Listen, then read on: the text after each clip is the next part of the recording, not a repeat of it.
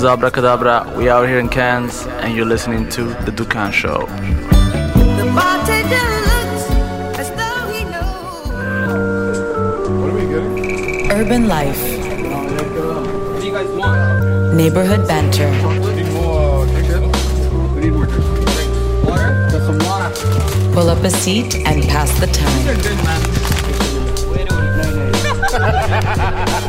The Dukan Show. Hosted by OT, Toothless, Irshad, and Reem. Welcome to the tribe.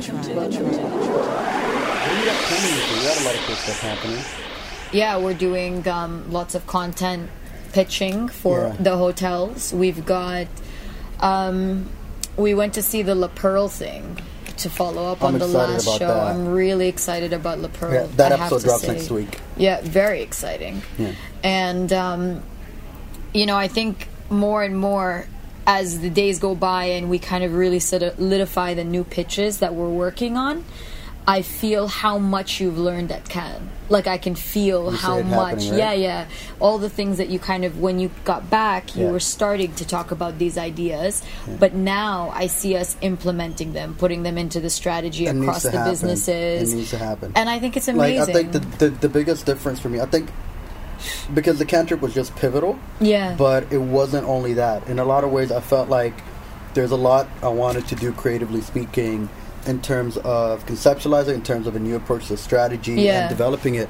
And I finally feel like I got that space where I could experiment the way I always wanted to. Yeah, which I feel I can feel like cracking your knuckles and like waiting to like you're starting to get into it. Yeah. And I think the market's receptive. I you know, all these naysayers. I you know, people saying I disagree. I think what I feel about the market is an amazing energy right now. Naysayers are always going to be there. I mean, I think Dukan is proof of concept of not listening to naysayers. Yeah, that's a good point. Therein lies, that's the truth, isn't it? And I also think what's amazing about it is that all these, I can't wait to share with everyone like the new businesses, the new things that we're working on. All in due time. All in due time. But what I love about it all is that, you know, there are remarkable pieces that we're building, like remarkable little moments that we're building. Yeah. And I think the guys who we're featuring today did the same thing. You know what I mean? They had their own ideas, yes. Yeah. So, out of the entire team, I think, so Abe was the character that resonated the most with me, Abraham. Yeah. So him and his partners started what they call the pop-up agency out in London. Yeah. And their USP is that they're able to go from brief to creative idea in 48 hours. See, they have this 48-hour timeline, so they basically get parachuted in. Pretty much. To an unbreakable brief, if you will. Yeah. Or a brief where the agency is just overwhelmed with reasons. So they don't have enough resources. So the agency outsources it to them, exactly. Or they go direct to client. Yeah. And that's pretty much their game plan. But I love this idea because it speaks to the democratization of our industry. Of course. Like, you can reach out to people because of the internet, because of and they can come in for 48 hours, do this hardcore kind of what is it, like microscopic view on your brief and crack it open. Is it successful though? Like, that's the thing. So when I asked him about that, I'm like, how is 48 hours enough to solve that? His question, I hate when people reply to me to a question, but his was good. Yeah. He looks at me like, have you ever focused on one task for 48 hours? No. And I'm like, I don't think I've ever done can that. tell you, I haven't. I try to gun like 12, 15 tasks a day. God, like, I right? can't even, but like, that's standard. We go through like 8 or 9 meetings a day, and every meeting is about a different portion or a different business or a different initiative. So there's always something happening, right? Like between... But I think that's because what we want is a portfolio of great businesses that kind of go into each other. Yeah. But that's not what they have the luxury. They've been able of to slow down of 48 hours. Yo, right? Man, this focus situation is so good. Like, it's a good steez, I gotta say. It is. And everybody tells you want to be successful, what you got to focus, and I get it, and I respect that. But like, Home Slice, I am focused. I'm focused in that few minutes. Yeah, no, or a couple of hours. But I understand the logic that if I gave someone, but that's essentially what we do, don't we? Like, editing is like that. You've got to give somebody it's linear. So your editors are you not can't edit overwhelmed, 4 right? things at once. Yeah, you of can course. only do one timeline at a time. But I schedule my hours throughout the day accordingly, right? Yeah, Like if I wanted to solve something in 24 hours and I got to record within those 24 hours, you got to step out of that. And but they doesn't do allow- this because they're hired on that job. They're hyper That's it. focused for 48 hours. Exactly, which I thought was pretty fascinating. And like, it's interesting. So I found out. So you met Abe the year before, or the same year at To Lynx. be honest with you, I met them for 2 years in a row or 3 years in a row at Lynx. At Dubai Lynx. At Dubai Lynx, because we have a really bright and exciting stand with free coffee. So Everybody comes obviously for the coffee. everybody comes for the free coffee. So they came through, and I see them every year. 1 year they were on the main stage, the other Yeah. year they were doing other stuff. But to be honest with you, their model is present. provocative, and It they're is. present. And they got some there. So like, this was the thing. So funny note, back to YTT again. Yusuf introduced me to Abe yeah. via Facebook. Okay. And he's like, hey, you guys are both at Cannes, you should connect.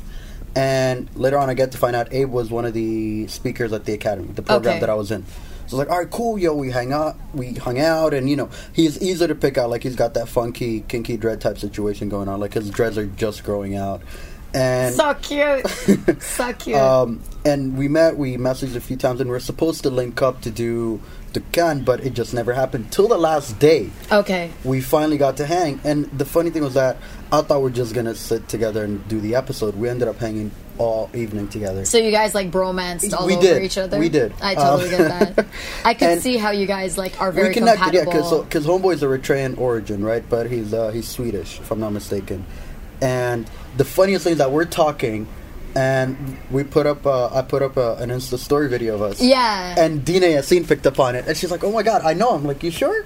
And she's like, "Yeah, he's friends with this girl. Ask him about her." And I asked him about those girls. So Dina's Dina's Eritrean speaking to connect. stereotypes, y'all are related. Y'all are related. We're either all related or we're all friends somehow, right? Yeah, cousins of friends of Pretty friends. much. So yeah. it turns out her homegirl, some fashion style girl who's Eritrean from Sweden, happens to know Abe. Okay. knows Abe as well, and it kind of just this weird connect that happened. I'm like, all right, cool, I think that's amazing. It worked, and very, very fascinating guy.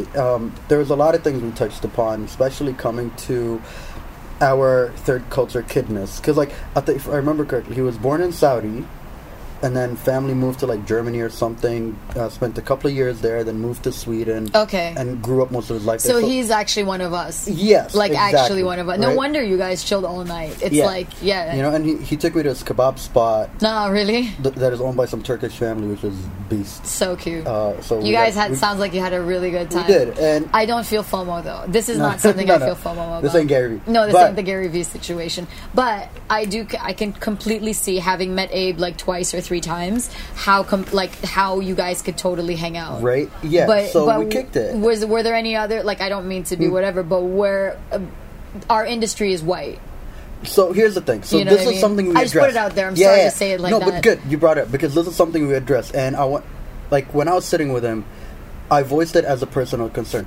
The few black people I've met, or colored people, or whatever, or just non-white people that I've met there, they're not that many. And if I want to talk black people, just for the sake of being African, I've met some of the most phenomenal African people. I mean, I've met creative directors. You mean at Cannes, right? At Cannes. Yeah. I met creative directors from Nigeria. I met the CEO of Mullen Lowe from Accra. I met creatives and ad people from South Africa. They're interesting people I've met, and they're a lot. Even I've met Americans and Europeans. Yeah. But if you're looking at 15 to 20,000 people, they're a couple hundred only. Yeah, but this is Right? what I was saying, because I was even seeing it in your videos. Yes, Do you know what exactly. I mean? I'd And actually I made a addressed point. I brought it up with him. Yeah. I'm like, what do you think of that? Because, so I came from just this point of view of there's not enough of us here, right? And he kind of expanded it. So my point was have you realized that the majority of black people, actually the only black people on stage in any of these stages at Cannes were celebrities. Yeah. And you're talking about De La Soul, Common, Russell Simmons, A$AP Rocky, Wyclef Jean,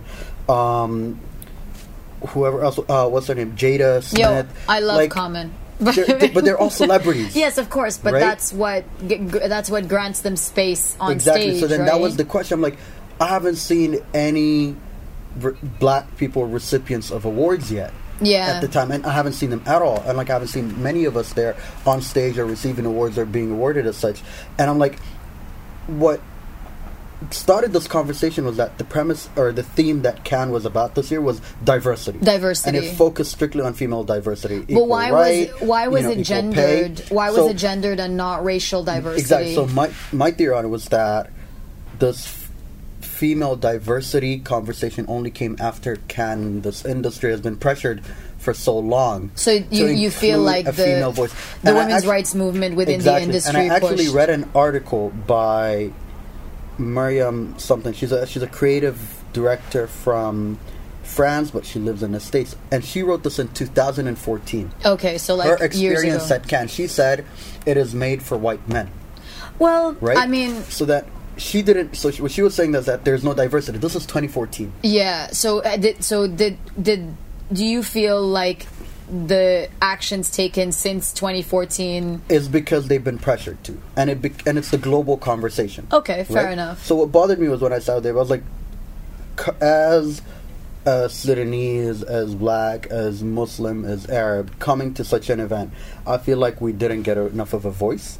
So I was like, did you not realize that there's this diversity theme? When you say diversity, you expect a lot of diversity. But then this is only a male to female diversity conversation. So it's a gendered diversity. So I'm like, don't but you even feel then, that's a unfair? very like, narrow way there's to not enough of frame us. gender. I was like, exactly. I was like, we're not being presented. There's not enough of us here.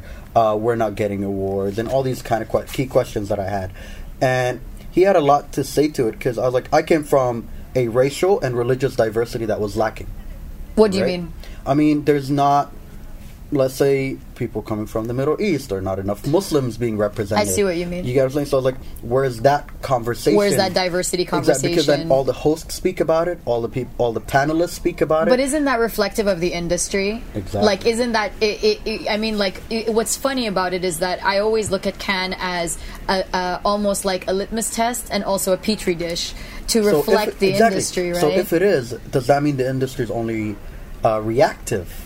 In some ways, yes, time, right? I have to say. So that means if we're having this conversation now, am I going to see it in 3 years from now on stage? Well, you know, this has been, I mean, I hesitate to say this, so I guess I'll frame this with this is my opinion for today. But we, as Arabs in our right, like our Reem the Arab, will only be highlighted if it's trendy in the moment to highlight that. Yeah. Just like diversity is kind of a current trend. It's a current trend. And I'm sad to say that because I do believe our industry has some of the most remarkable women that I've ever had the pleasure of working with, of meeting, that inspire me, that drive me to work as hard as I do. But diversity is a very narrow description for a very big problem, you know, and, you know, affirmative action or the practice of trying to include people in, you know, the practice of systematically trying to include people.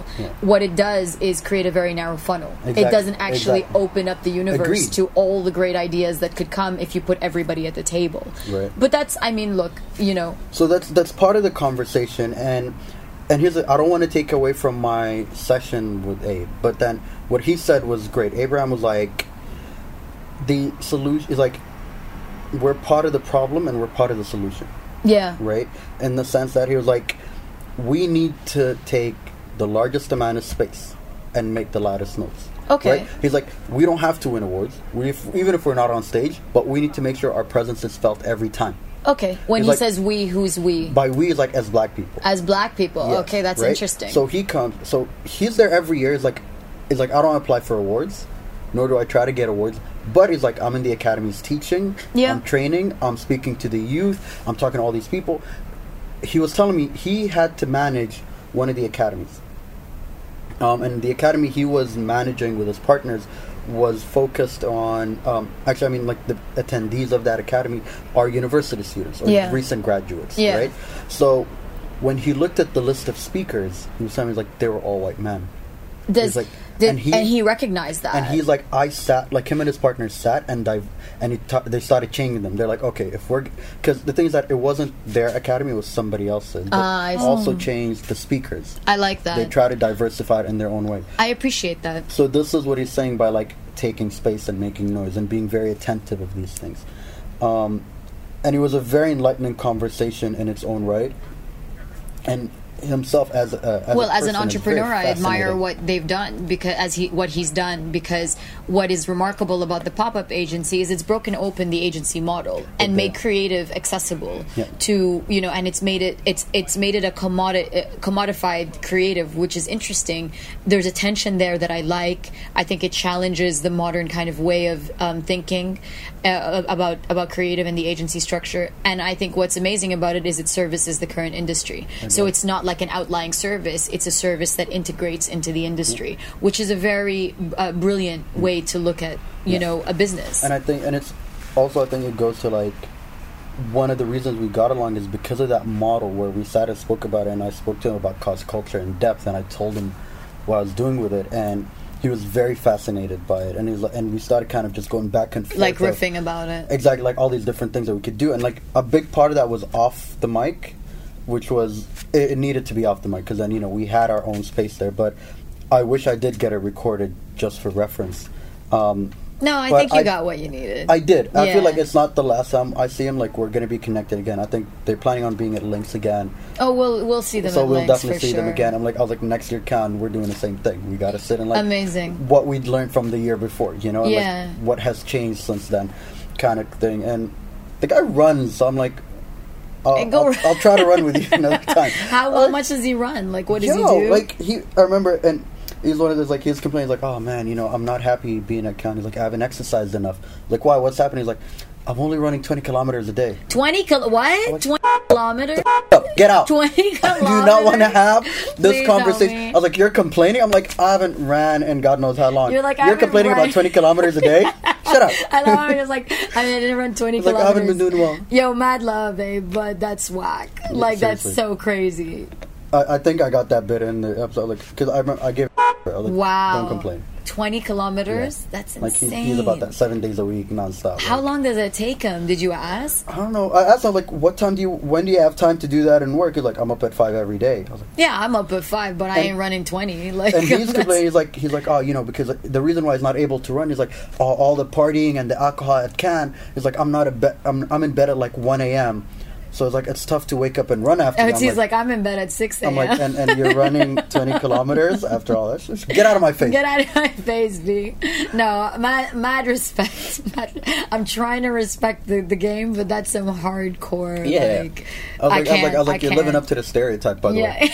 That's Habesha like, stereotype, like Ethiopian and Eritrean men. Yo, I heard you guys run. Yeah, that's all they do. They just run. Yeah. Anyways, I mean, like, look, I'm looking forward to it. The reality is, they're remarkable entrepreneurs that have made a business for our time, and I love that. This is the Swedish socialist model. Like, Don't you think? Oh, yo, yeah. I need to spend some time there. Like, You think all about so? that. Yeah. Yeah. Like, last time I was there was summer of 08. Okay. And even that was eye-opening, the way things work. And yeah, I think that putting part of the yourself in new systems always helps us redefine our own. Because, you know, I mean, there's a lot of things.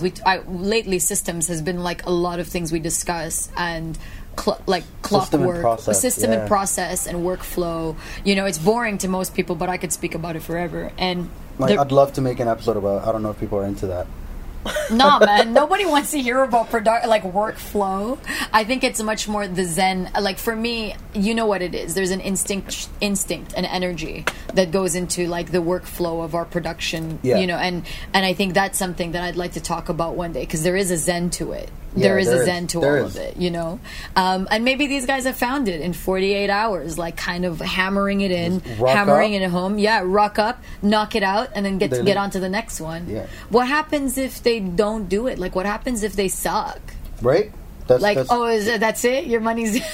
Yeah, you're still paying. Yeah, man. Because like it's expensive to come in, right? Like, yeah, but it's also like big. It's also big cojones to say I'm going to break this brief in 48 but hours. But here's the thing: a big advantage that they have, in my opinion, is the target audience focus and their age.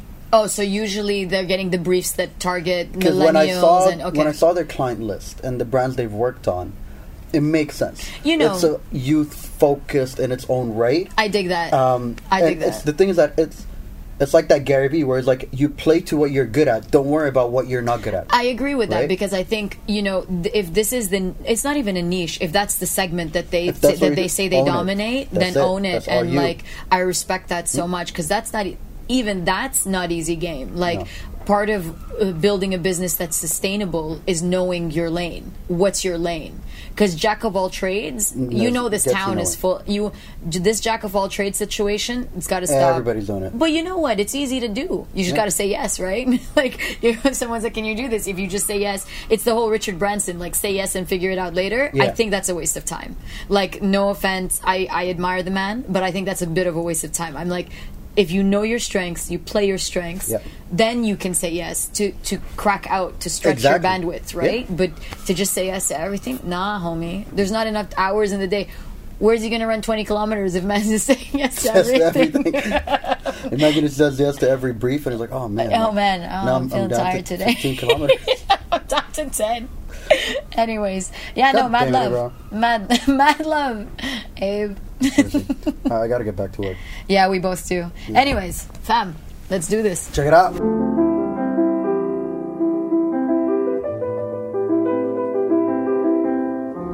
One. Okay, cool. So, before we get started, a lot of the listeners might actually not know who you are. So, just a quick brief on who's Abraham. My name is Abraham. I am originally from Eritrea, born in Saudi Arabia. Moved to France when I was 4. Moved to Germany 6 months later. I lived in Germany for 2 years, and then I came to Sweden eventually when I was 7. That's where I grew up. In the last 4 years, I've been living in London and running a business called the Pop Agency. Okay. So yeah, that's All right, me. man. Yo, how about your power in here, man? I like that. That's the way to go, dude. Like it's so funny because for the past like few years since I've been back in Dubai, I've been meeting a lot of Habashas out there, like Ethiopians or Eritreans, who are like doing some amazing stuff. So there's this Feyruza and Dina. They're 2 fashion designers out there who are blending like Western with East African designs, and like, yo, they're killing it in the market. I love it when I meet people like doing amazing stuff all the time. That's legit. So what's the pop-up agency? So the pop-up agency, like in a nutshell, we're first and foremost, like, we're known for solving briefs in 48 hours and traveling around the world. Oh, hold on, 48 hours. 48 hours. Oh. I'll come to that in a second. Right. But this is what we're known for. But at the heart of everything, we believe that everyone is creative, and our mission as a company is to democratize creativity.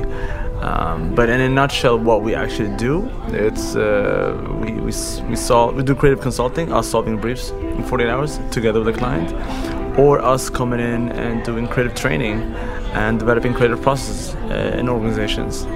That's the pop-up. We've been around for 5 years.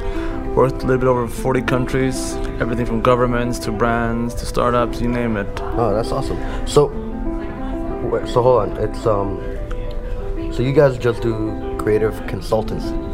So you don't do execution. No. Stuff. Let me explain to you. First and foremost, like the 48 hours. Why 48 hours? So we met 5 years ago in Sweden. You and your business partner? Yeah, me and my business partners at a school, Hyper Island. And 2 weeks into that program, we basically vibed. We're 6 people. We really like each other, and we said, let's do a side project. Basically, what we did was like we dropped our needs and values, put it on a piece of paper, and then we had them, collected them, the six of us, and then said like, how do we make this into a business? And for example, it was wanting to work shorter projects, wanted to travel, wanted to constantly learn and develop, thus for no roles. But anyways, out of that came the pop-up. And here's the 48-hour part. The reason for 48 hours was because we were students and we only had Saturdays and Sundays to do the job, thus the 48 hour. And then eventually we just got so used to it, so we stuck to it. Yeah. So that's how it started. That's awesome, and then that just became the business model. It became the business model. So that postmaster at Hyper in Stockholm was only 1 year. So during that 1 year in school, we focused on, okay, let's prototype and launch this. So we did 26 jobs in 16 countries that student year, and it worked with anybody from brands to different types of agencies, production, creative, work with startups, just to figure out, is this service needed? And if it's needed, who needs it? Yeah. So yeah, that's how we started. Then from there, we graduated and, moved to London. That was and basically set up the shop. That's nuts. So it's just started as a school project between you and your friends. I mean, the school project was a side project when we were at school. It was a side hustle. Yeah. Yo, that's legit, man. It's just the best way to go about these things. So, and part of that process, like, what were were there certain moments where you kind of doubted or questioned what you guys were doing? Oh, many times, man. Many times. First time when we came up with the idea, we were so stoked. We were so stoked. Like, this is the greatest idea. It's a great concept. Now, what I need to also explain is after those 48 hours, the output is an idea or a concept. So, but one thing that we realized when we did the first project was we did not have a process. We were super naive. And that made us think, holy shit, if we're going to have this as a living, if our living is going to be to generate ideas, we need to have a clear process that's going to always enable us to have an output. Yeah. So, that's one learning. But, many times, we definitely questioned. Also, when we moved to London to set up, and actually, because when we were a student, it was just prototyping. It was not a proper business. But when we moved and graduated and went to London, it was a proper business, and us trying to figure out how you price this, how you make it sustainable. That was really tough, and definitely many times we had question marks if this is worth continuing or if this actually is a solution that how to make this sustainable. But yeah. So first question, sorry, were any of you guys in a business, business students, or was it a marketing course? No. What was it? I mean, so the program is called Interactive Art Direction. That's pretty funny because I didn't art direct, not even a keynote during that 1 year. But my skills lies in the soft areas. I'm not so much hard skill. But it's a program that is focused on being real world ready. So it has to do a lot about you and working in teams, working with clients. So it's very practical, less theoretical, that school. Okay, I get that. But yeah, it was still 7 months at school and 3 months internship. Yo, that's nuts, because then you after that you get into like legal discussions, you get into maybe a P&L or like figuring out your finances and all that. So that was just a self-taught grind, wasn't it? Yeah, definitely. So definitely what we definitely got from the school was, they taught us how to manage a group, how to communicate, and I'm talking about internally. Now, obviously those things are also applied externally, but those were the main things, and also a bunch of tools and exercises, much more like the way of thinking and constantly evolving learning. But the business now, we had to figure it out ourselves. Yeah. And I'll tell you, it was the same way as we prototyped the concept, we have to prototype how to make it sustainable. And we tried everything. I mean, we tried to do some strategy, we tried to do some of the execution. We even tried to sell creativity as a subscription model. But at the end of the day, we realized we were really bad at, on the implementation side, on the stuff. You gotta know your strength. Exactly. And we figured it out, and we're like, we have to stick to the creative process. That's where we're good. Yeah. Anyways, in that process also, we had a couple of people that wanted to come in and invest in us, but it was too early, and we didn't ourselves know where we were going to go with this, so we said no to that. But one thing we realized in that was, we're still young, we have a lot of energy, and we're very naive and optimistic, but we lack that knowledge and that wisdom. So we basically from that created a board, and obviously this sounds the most obvious thing ever, but we did that, and that was a game changer, and basically almost like a government. So we had our finance minister, we had our culture minister, we had our infrastructure minister. These are people that are great in their own fields, and they came in and coached us, and that was a game changer from there.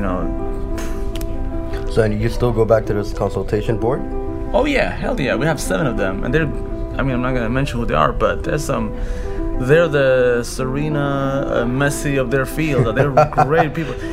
Listen, one thing that we learned was first we need to look ourselves, what are the areas we need help with, and then B, where do we find these profiles, and they have to be, no offense to middle management, but we need to have the best of the best. Yeah.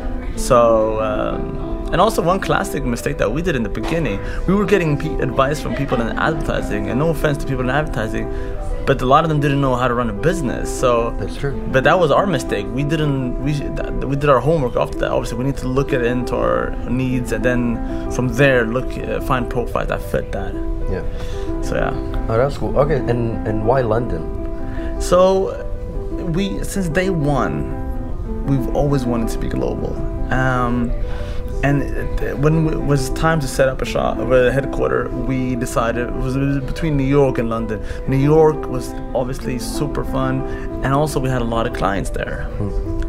London made more sense. It was geographically, it's in the middle of everything, so it's easy to have the calls to both North America, but also to Asia, time zone, as I mentioned, but then also the language, and last but not least, all the founders were European, so it was easier visa-wise, so we just chose London. And obviously, now, 4 years later, I'm definitely happy with it. I love London, and it's also close to my family, because it's a 2-hour flight home. Oh, family's back in Germany?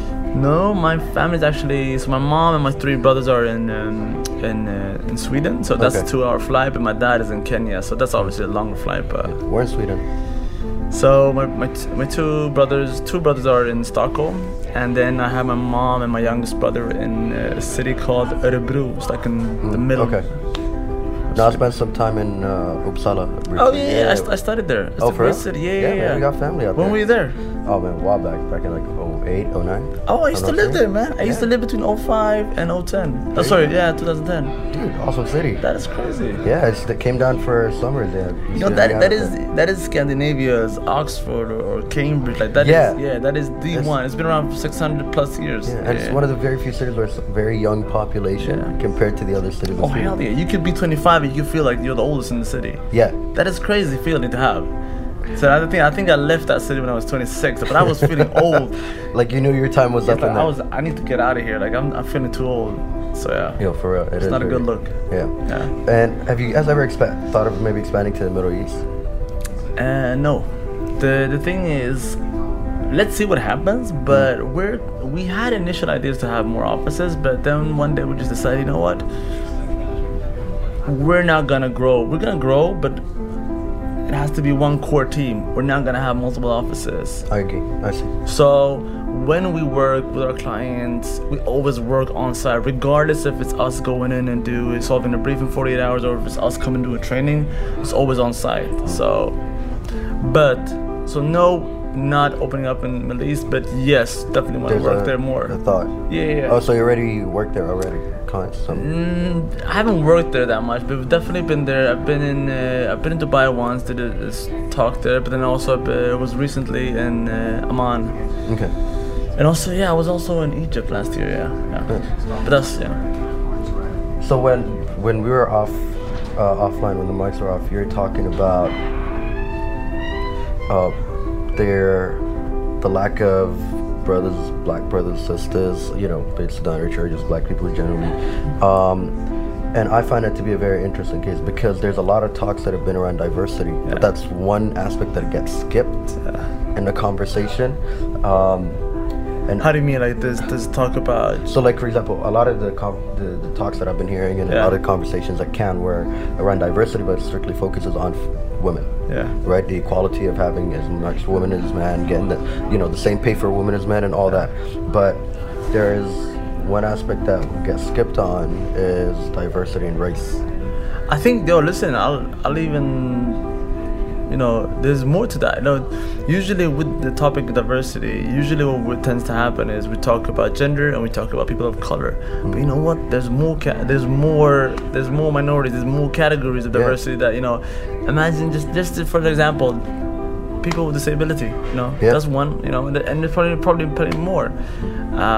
But yeah, I do agree. I mean, again, at the end of the day, I think and I assume both you and I are allies to that. But at the end of the day, you and me are people of color, so obviously that is a cause that we're working and fighting towards. Yeah, that's our prime focus, number one.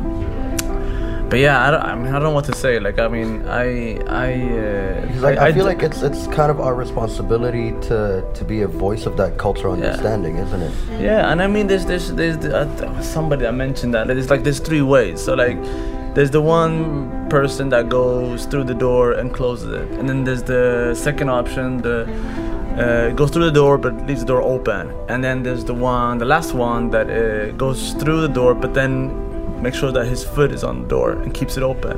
Yeah. So the first one, thinking about himself. The second one is a passive, and the third one is active. Yeah.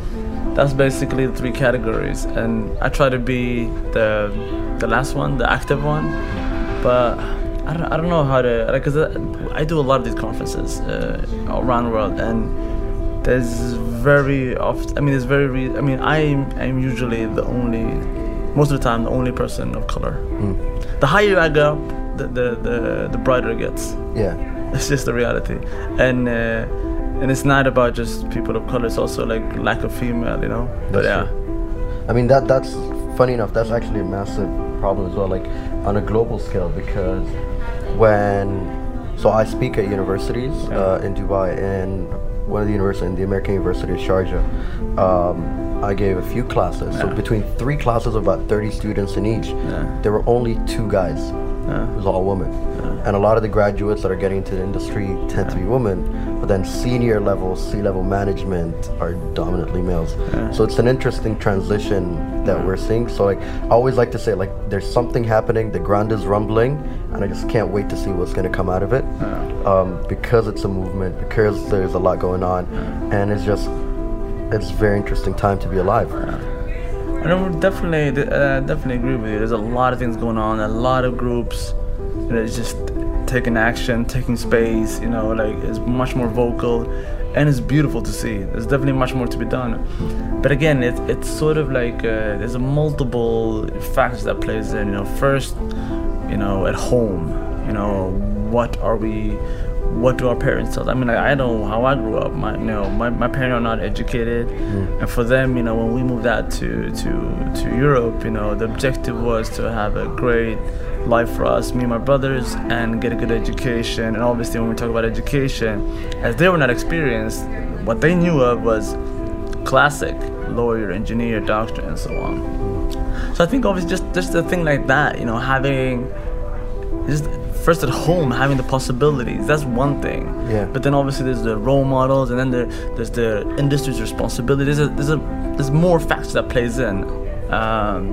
So I think just, for example, just you and me being here definitely plays in. Yeah. Like, it definitely, I assume the juniors that are out here, I think me, you, and anybody else of color that's out here, I think that, you know, they feel represented. They see themselves. So I think that's a great thing. But there's more things to it. Yeah. Industry, home, you know, education.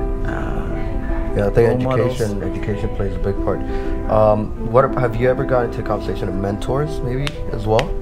Like, do you have people you mentor, or do you have mentors yourself? Oh yeah, but dude, that's an ecosystem right there. Like, I have seven that are like are my mentors, and then I have informal mentors also. But then I don't know the count, but I probably mentor around 8 people. I advise 3 companies. So yeah, I'm definitely, and I truly believe there's this quote somewhere.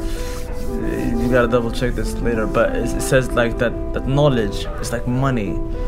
It is in circulation, it increases its value, you know. So me possessing, like that. It's a great quote, man, and I live by that. So like, equally as I get, you know, people teach me and you know, guide me and, you know, coach me, I do the same thing back, and I do it in a heartbeat. Yeah, I mean, there's a great thing about teaching as much as you can as well. It's part of the responsibility, I guess, of spreading the word and actually showing people like the other side of the spectrum. Most definitely. Yeah, I really like that. So, where are you hoping to go with the pop-up agency in the future? So, is it strictly just going to stay in this business model? Or are you looking to expand it? You want to try something new? You want to experiment with something?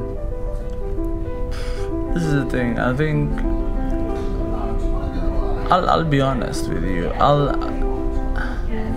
The objectives are very clear. We believe everyone is creative, and we want to democratize creativity and apply it. I like that. Everywhere, outside the creative industry, in the creative industry. So we'll keep doing that. I think in the short term, we are looking into seeing how we could grow the business, and obviously in this case that means for us productifying, and that's how we're gonna are able to scale and reach more people and enable people to be more creative. Long term, I see my future and my partners also that we will gradually, maybe sit in the board and then let new people come in, younger and more driven, come in and taking over. I think due to A, we need people to take it further, but then also B, I'll be honest, I'm really keen on, running other businesses. I have other ideas that I want to pursue, and I'm being really realistic. I know I still definitely want to be involved in pop-up, as long as I'm around, but I still also want to run other businesses. Awesome. Okay. I know my questions all over the place, but it's just as I'm getting to them. Earlier, I really liked a statement you kept saying, which is that to take space. Yeah, man, it's important. Elaborate on that. I mean, listen, with any battle, you need people on different, levels. You have the ones in the, first row, fist up, very loud. You need people that are more strategic. You need people that are just taking space and just being there is enough, and I definitely see myself. I jump between these categories. I take space. So you try to expand yourself across the different categories. Yeah, and sometimes I'm very vocal. I'm always present. I'm always taking space.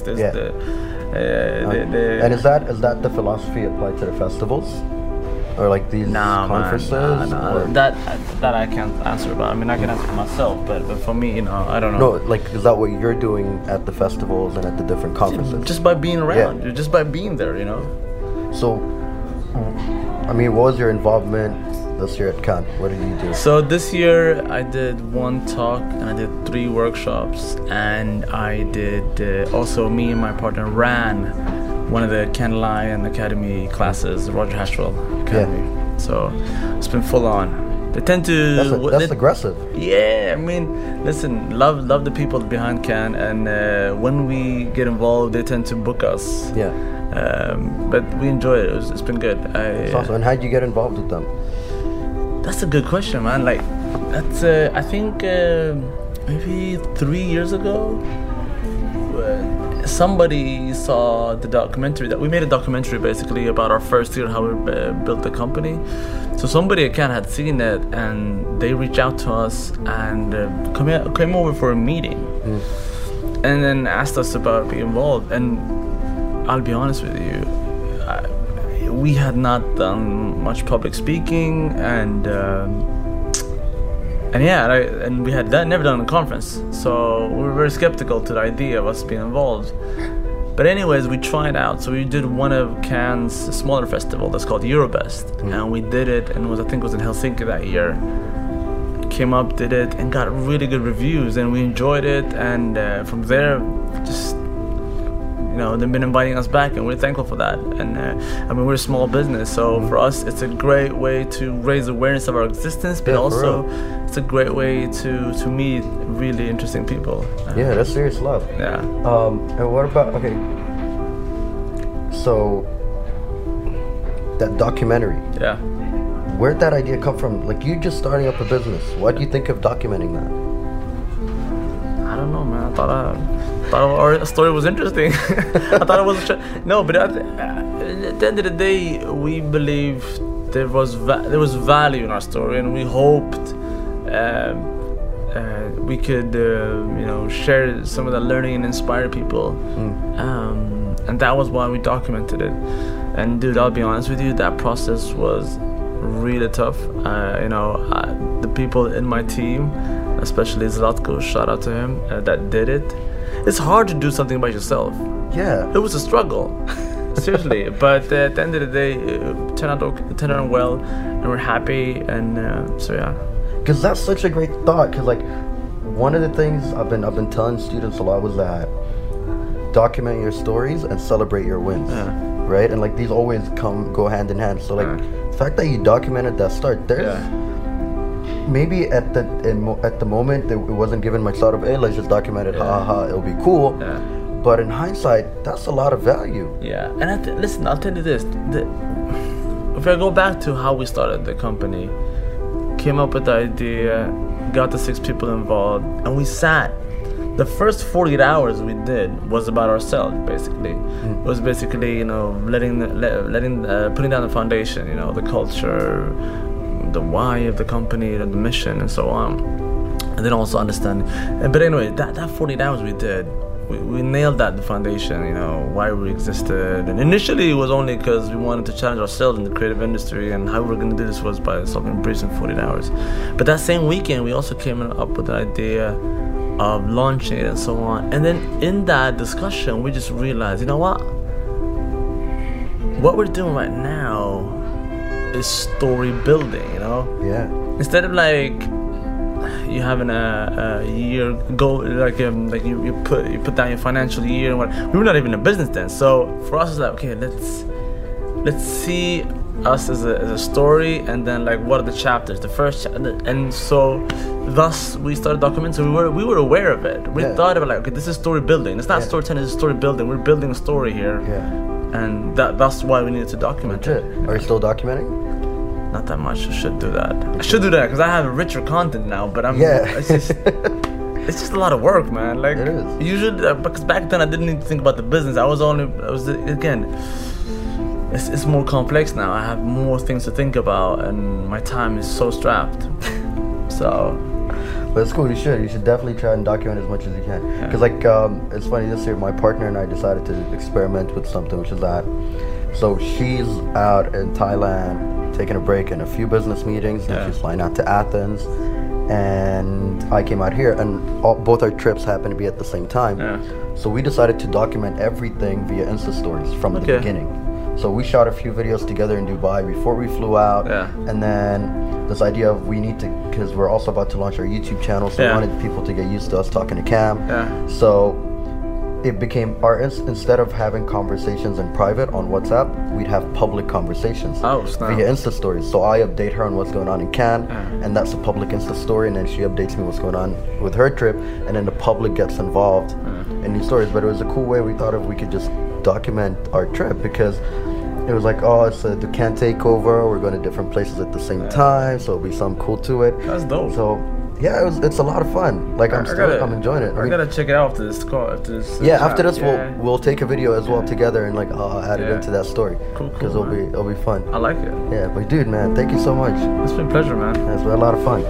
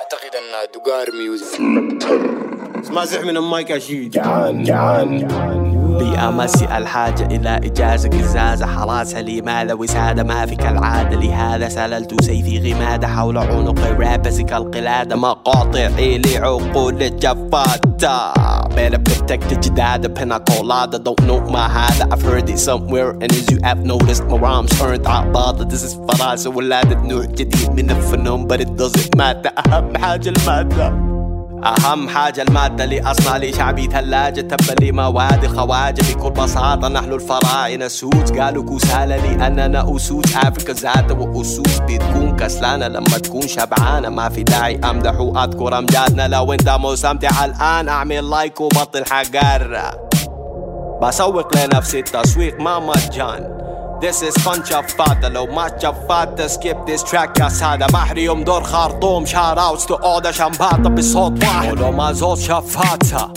أي ولو ما زود شفاتة أي ولو ما زود شفاتة أي ولو ما زود شفاتة